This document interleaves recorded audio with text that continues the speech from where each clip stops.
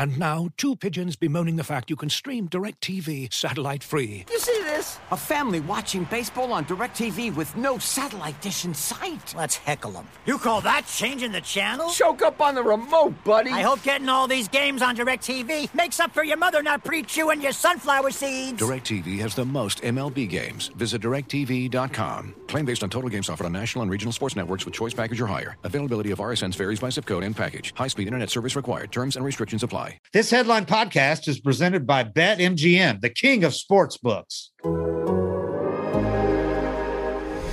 Breaking news from The Athletic. This is David O'Brien and Eric O'Flaherty from The Athletic.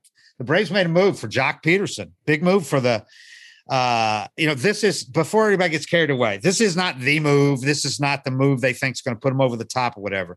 This was a pretty good move to be able to play one game without Ronald Acuna. That's all you did. You played one game without your superstar before you added a guy who's not off some scrap heap, who's not a guy you bring up from AAA, is not somebody else that was languishing on the bench somewhere. You got a guy that personally, if you go back and listen to the podcast last winter, I thought the Braves should have signed Joc Pederson. I thought he would have been a good free agent signing. I think it's a good trade for giving up what you did. An A-ball prospect who was struggling at age 23 in high A. Yeah, I like it. I just like it because if you're starting to trade first baseman, it means you feel good about signing Freddie back. Yeah, and well, it's a good sign to some people. I personally have never felt like they weren't going to sign Freddie. I know for a couple of weeks there, it was starting to be like, I'm starting to think I go from 100% to maybe there's a small chance they don't bring him back. But I've never felt like they were leaning that direction. It was good. I've never understood why it's taken so long, but I've never lost faith that they would get it done just because it makes no sense, business sense, PR sense, competitive sense, not to bring him back and re-sign him. And after talking to Freddie last week in Miami, I was convinced because the way he casually mentioned talking to Alex Anthopoulos, he said, yeah, I talked to Alex the other day. He was down watching the boys at Rome. Nothing's changed. Nothing's changed at all about my desire to be here. And to me, if Freddie at that point would have been like, he would have just been no comment, or he would have been, yeah, I don't know why it's taking this long. I'm frustrated. I'm starting to think, they don't want me back. He never said anything like that. It was always, nothing has changed about how I feel about this organization and my desire to be here. So I've never lost the belief that they would re-sign him. And Bryce Ball, I thought, was more of a DH for the future, if anything. And it was apparent from the way he was hitting at high A that he was at least a couple, 3 years away. And that's assuming that he put it together. Yeah, because it obviously wasn't so far. He wasn't producing in high A. And this is not a high school kid, that's only been in the minors a couple of years out of high school. It's a guy that, he's older than a lot of major leaguers. So anyway, I thought Joc Pederson's good addition. He can play you average to above average defense, has a ton of raw power. And I mean, we've seen when he gets hot, and we've seen what he does in the postseason. Every year he's hitting the postseason. He's got 1,000 OPS in 3 World Series. And we're not talking about, 5 games. We're talking about 3 World Series with the Dodgers. He's got 1,000 OPS, and he killed the Braves in a couple of postseasons as well. So he could definitely hit, has tons of power against righties. He had 36 home runs in 2019, 36 against right-handers that year in like 400 Every single one of them. Yeah. How many? He probably didn't face too many lefties. No, he's faced more lefties this year than he faced the last 2 years combined this year with the Cubs, because he wanted to go somewhere where he's going to get a chance to play against some lefties. So he's faced a lot of lefties this year. Hasn't hit for any power against them, but he's hit for a higher average in OBP against them than he has against righties. So he's got some weird splits this year. So we'll see. We'll see what he does, but definitely better than what you would have been doing without him, where you're trying to piece it together with a bunch of bench players and journeymen. Yeah, that's the way I look at it. I don't really analyze it like, this is some big move that puts him over the top, or you look at your options.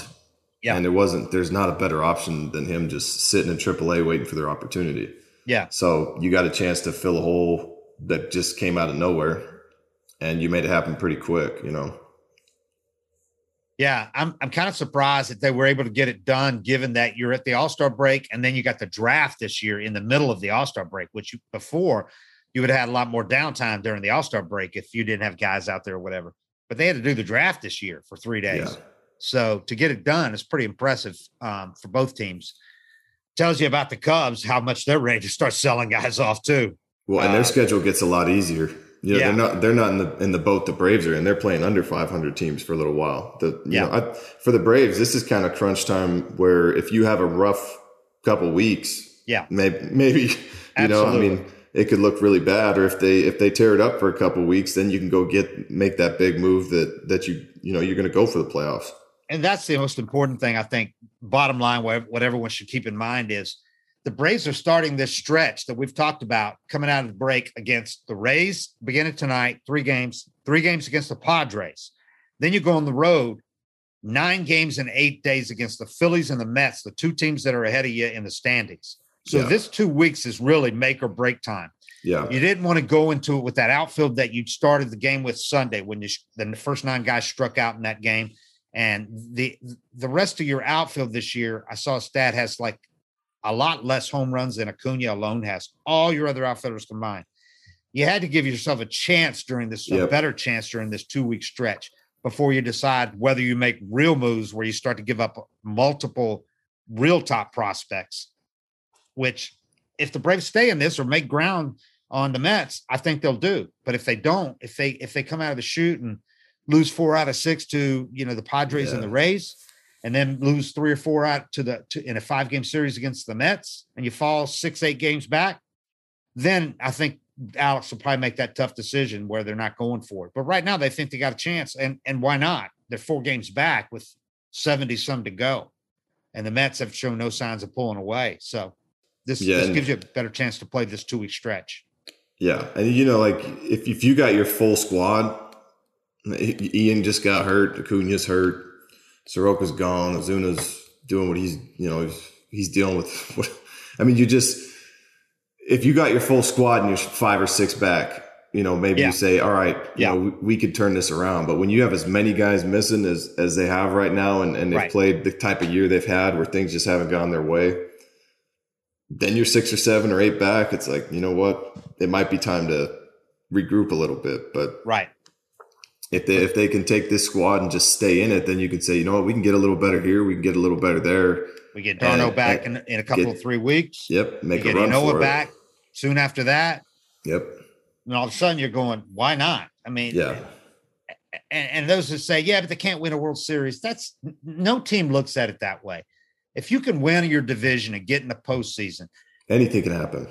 Anything can happen. And these are businesses. These are run as businesses, and you make a lot of money by getting to the postseason. You not just, and you lose a lot by throwing in the towel because your attendance will just.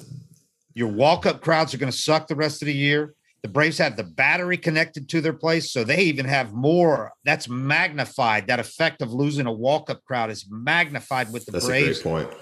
And with all these other teams that are starting to build these villages like the Battery around their parks.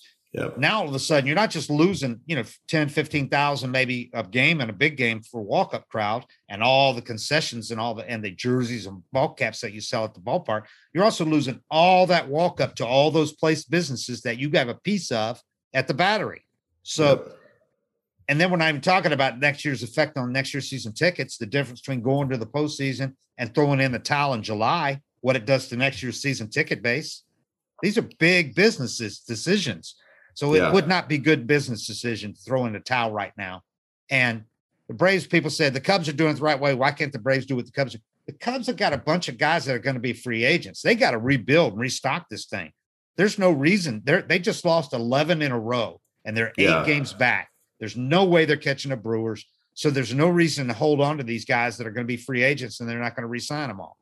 They might hold on to a guy like Baez if they're going to re-sign him, or Rizzo if they're going to re-sign him, or whatever, or Brian, but they're not going to re-sign all these guys. So, and they weren't going to re-sign, Peterson was on 1-year deal with the option. So that's the difference between those teams. The Cubs knew they can't hold on to all these guys and just have them all walk as free agents.